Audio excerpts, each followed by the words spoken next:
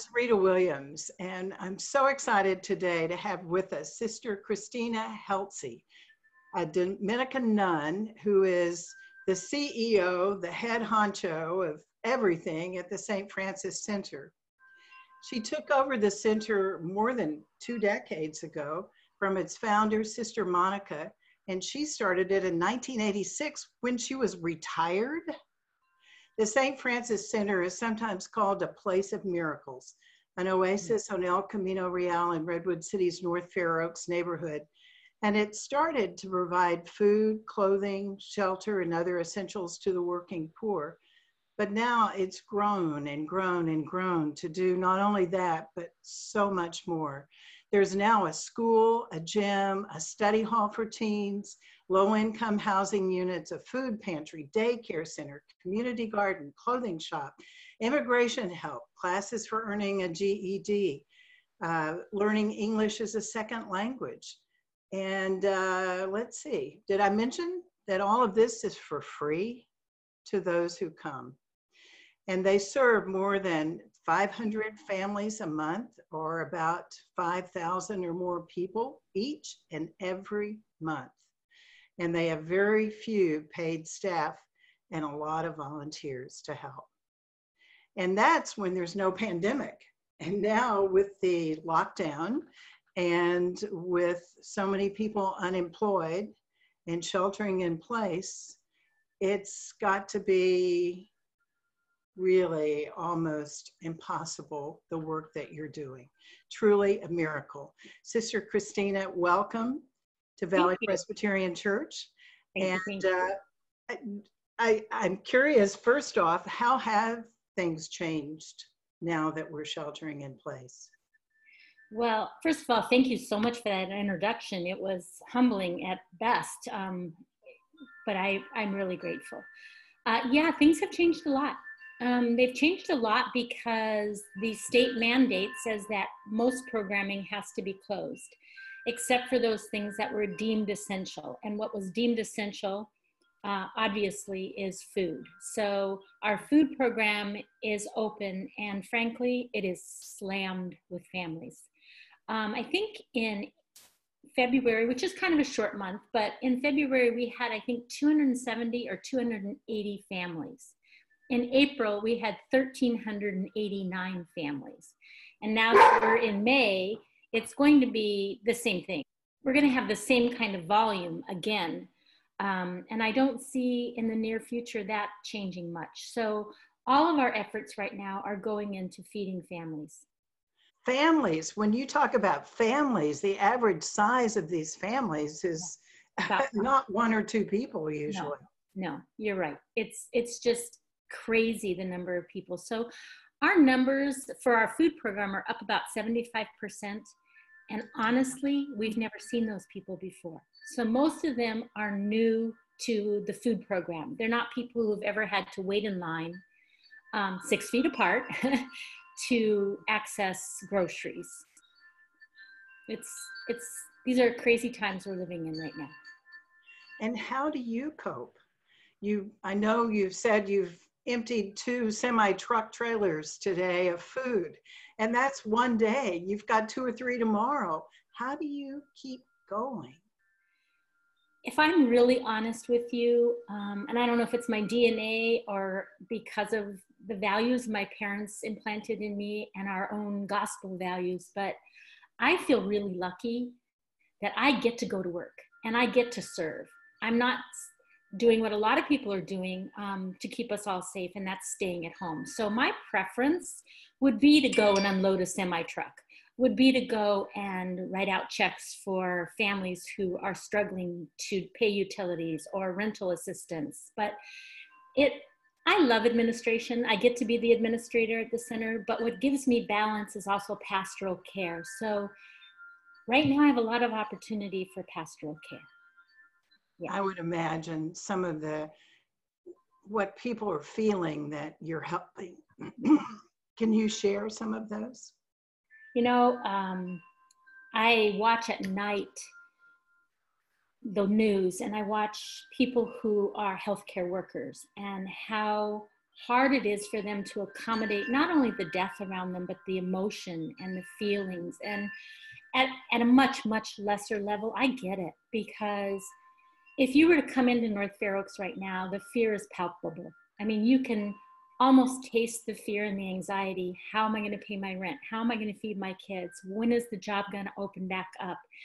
And then they're living 4 and 5, like you said, bigger families in 450 or 550 square feet. So they're second language folks for the most part. They're trying to educate their kids when they don't have an education. They're trying to do it in English when mostly they are Spanish speakers. And they're living in very intense space. Adding on that, the intensity of no work. That's not a good mix. It's a mix for trauma, and it's a mix for domestic problems at best. So being able to talk with families, being able to pray with families, being able to offer some assistance, being able to walk with families means everything. It means everything to me. But you don't walk away at the end of the day from all of that you're feeling. That's got to be hard. You know, like I'm sure you do, those moments of contemplation, those moments of prayer where, you know, our gospel imperatives are pretty in your face. They don't say once in a while, feed the hungry. They say feed the hungry. They don't say feed the hungry if there's leprosy around, or if there's famine around, or if there's pestilence around, or if there's COVID around. The gospel says feed people when they're hungry, and that's now. So I take a lot of solace in being able to come home and unload on God, if you will. So it recenters me, and it gives me energy again to go out and do the mission. And the mission is to walk with God's people. Do you ever feel overwhelmed or without hope? And how do you cope with that when you do feel that way?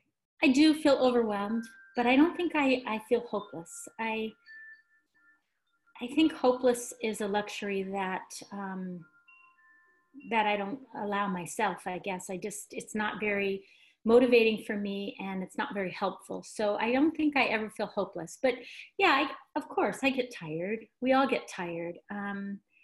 What we're doing right now at the center is really physical. I mean, honestly, I feel I've never been in such great shape. You know, and we laugh about it, but yeah, we get tired. We get tired, and we need to come home, and we need just to decompress so that we can do it again tomorrow. And there are lots of ways to regenerate oneself. I find that, you know, people who are at home, they're bringing their bags in, or they're bringing their plastic bags in, or they're coming and getting big, huge bulk 50 pounds of rice or beans and bringing them home with masks and gloves and repackaging them for us. So there's been a lot of kindness and a lot of generosity, and that inspires me, and it regenerates me.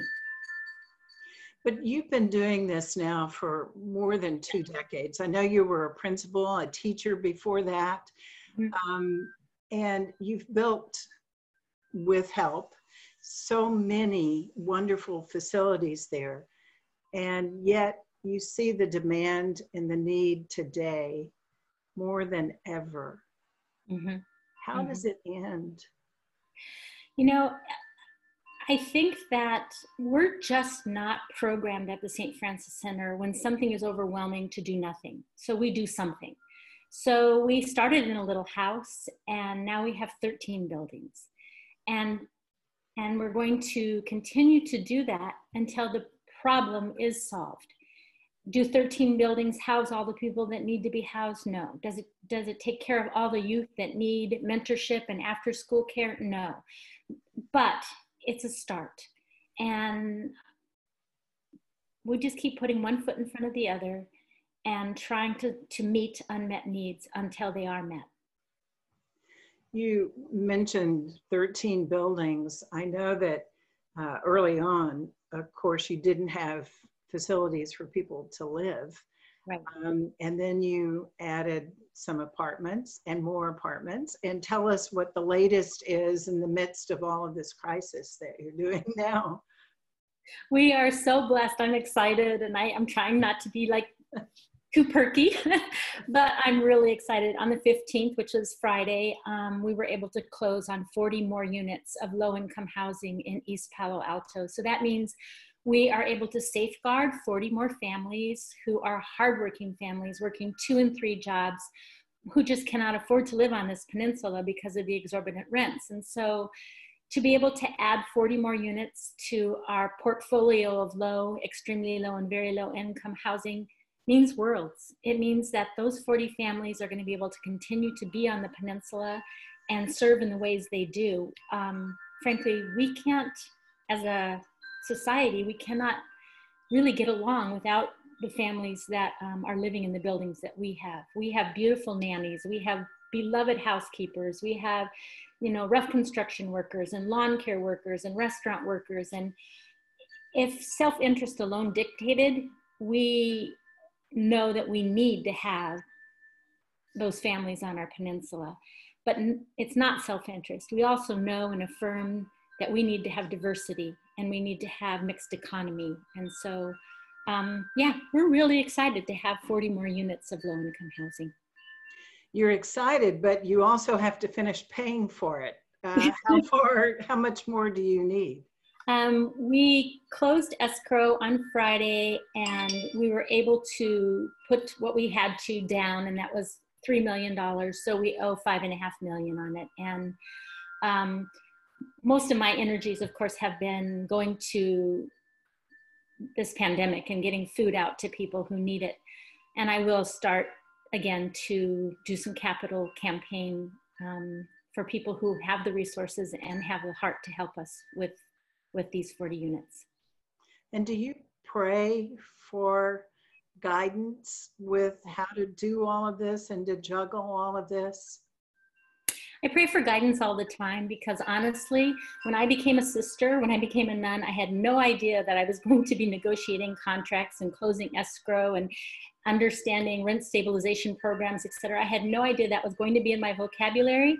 But there's this saying about God taking care of fools. Well, God takes care of fools. And so I just feel like God lets us know what the need is and then allows us to get the education or the expertise or the professionalism that we need to make it happen. Can you give some spiritual guidance perhaps to those of us who are struggling through all of this? And sometimes I know that folks feel like there's no end, or how can I cope? And of what it's like to get outside of yourself and to see how lucky and privileged, and how these are our neighbors. These are not people millions of miles away in another country. These are our neighbors. And it's not that they're asking for a handout. They're asking for a hand up. They are the working poor. And sometimes they're invisible to people. And what could you say about that? Or how you pray for others to understand the need and what you're doing? Honestly, you asked for spiritual guidance, and I think you just gave it. I think the preaching that you just did was very full and very honest, because what you're suggesting is what I would have suggested and what I'm always hoping for myself, and that's to always put in check how we see. And what you're saying is we have to see one another as brothers and sisters. We have to see one another as local community and global community, and we have to find ways to reach out. So thank you. You just gave me spiritual guidance, because I would just echo what you said. Your preaching was wonderful. Was wonderful. Well, it's interesting. A lot of people have heard me speak, but way back when I started reporting in the 70s in San Antonio, one of the first people I interviewed was Mother Teresa, who was kind of starting out, but had a few people. She was beginning to get a little media coverage. And yet when I called and asked if I could go interview her at a Catholic church in San Antonio, My cameraman and I were the only two people there. And so I was standing right next to her, and just the three of us were talking, and I did this interview. And I remembered saying, you know, Mother Teresa, some people refer to you as a living saint. What does that feel like? And I've never forgotten this, that she put her hands on mine and those beautiful eyes that look like they could see your soul, and said, Rita, you're a saint, I'm a saint. Anyone who does God's work is a saint. And you are a saint. You are living your faith every single day. And I think you're an inspiration to all the rest of us. Thank you. But honestly, my brothers and sisters, I have 6 brothers and 2 sisters, and they keep me grounded. They'd say, no, not really. But thank you so much. I agree very much with Mother Teresa. We are all striving to be better. We're all striving for sainthood. And so I'd like us all to stay on that path. You said that you need all of this money. Are there other ways aside from financially that those of us out here can help? Right now, we are still not getting the kind of allocations that we need from our wonderful partner, Second Harvest Food Bank. I love them. They've been partners with us for a very long time, but they're feeling the crunch too. And so there are some things that we're just not able to get. We're not able to get cooking oil, which is a staple in most homes. We're not able to get corn flour, which for the families that we serve for the majority, making tortillas, you need corn flour. We are not able to get peanut butter, which is a wonderful, protein for our families to have. We're not able to get ketchup or canned tomatoes. Again, it's culturally sensitive. It's something that is used in many meals that are prepared in the neighborhood in which I work. And having juices for children would be a wonderful thing. A way to add that to the grocery bags would be great. And just snacks for kids would be great as well. We also have some people, and we're not adverse to this in any way at all. We have people, we live in California, we have people who are picking their lemon trees or picking their orange trees, and they're bringing it down to us, and we're rehoming it happily to the families, so that there is a nice balance of canned food, dry foods, and fresh produce. Is it better to purchase these things in bulk and bring them to you, or to give you the funds to buy them with, that you buy perhaps more in bulk and can get at a better price? Or which is best? Actually, either. I would happily receive either. And the truth is, yes, we are able to buy from restaurant suppliers and other places that give us a better bulk rate, if you will. But if people want to go to Smart and Final or some of those places and do it themselves, I'm happy with that as well. Now, I know you provide in normal times, whenever normal is today, education for children, counseling, clothes closet, your community garden, all of those things. Are they operative? Can people come in and get clothes now? Can they come in and get food from the garden? How does that all work now? Most of the programming is closed. However, the community gardens, we have 2 huge community gardens, and each gardener has a key. So they're able to go in and do their planting and do their harvesting and not break any stay-at-home orders right now. So people are doing that, and they're growing every kind of chili you could ever imagine right now. Chilies that would make your head pop off if you ate it. The therapy, we're not able to do face-to-face therapy, but we have about 30 kids right now who are doing teletherapy with therapists. Because of what I described before, it's very intense. And it's not just intense for adults, it's very intense for children as well. So we do have about 30 kids that are getting teletherapy. We have a school, a small school, we call it Holy Family School. And it's a very different concept, but we have a 6th grade right now and a 3rd grade. Next year we'll have a 4th grade and a 7th grade. So we have 2 cohorts that run concurrently. And right now, our kids are actually in school almost from 8 in the morning till 3:30. They're either on Canvas or Zoom or YouTube or whatever, because our kids didn't start the race at the same place. And so we can't afford for them to get even further behind. So our teachers, they inspire the heck out of me. They are working their heads off to try and continually educate our kids so that they don't get so far behind. The clothes closet is closed right now, but frankly, our whole first floor, which is usually the clothing room as well, is consumed by bags and groceries and food. So until those numbers get a little bit less, we won't be able to open the clothing room, and until the stay-at-home order is opened as well. But some things we're able to do online and through Zoom. Your motto is, can you share that and how you practice that every day? Our motto is compassion, not judgment. And we have it where our intake desk is on the first floor in big gold letters. And so I walk by that, I don't know, 15, 20 times a day. And it always calls me back to the way we want to be with people. It's a nice motto, but it's challenging. It's hard to walk and find balance between compassion and with not having judgment or negative judgments on people. There's always a temptation to judge, especially if you're in a privileged position. So I am grateful to have that logo imprinted on our wall, and I want to imprint it on my heart, and I want to actualize it in my actions. And that's a prayer right there for everyone to practice.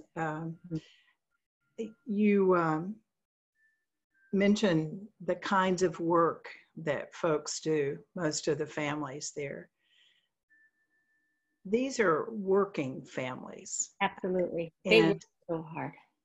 And they're also, I know from being on a board at JobTrain, which helps train folks, that those who've been most impacted by the shutdown have been those at the bottom that have service jobs or jobs where they have just brought themselves up, whether it's gardening, sales, grocery store, working in a restaurant, whatever. Yes. Do they have hope? Do they see this getting better? And are you also giving, are there loans or anything to help them over these short periods that we hope are short? In the community I work in, they have a saying, si Dios quiere, if God is willing. And they really live that way. They, you know, I have a tendency, I give it to God and then I take it back. But they teach me all the time. They give it to God, and it's not as if they give up or if they're not motivated or not striving, but they really have such incredible deep faith that when they give it to God, they really give it to God and they walk in faith. So the way you describe the folks I get to work with is true. They are working their heads off. They do jobs that my nephews and nieces never would ever think to do. And their willingness to do whatever it takes to provide for their family is amazing to me. So we have people that have come from other countries and they were physicians or they were nurses or they were certified teachers, and they are doing lawn care and they're doing rough construction because they aren't able to get certified here in the United States. And their willingness to flip a burger rather than, you know, do what they were doing in their country of origin teaches me a lot as well. Like I said, they would do anything to provide for their families and to be self-supporting and self-sustaining members of this community. And there isn't the sense of individualism that some of us might have. There's a real communal sense about raising up the whole versus raising just myself up. Mm-hmm. I could talk to you forever. I know you probably have another truck to unload. Not tonight. But could you close with either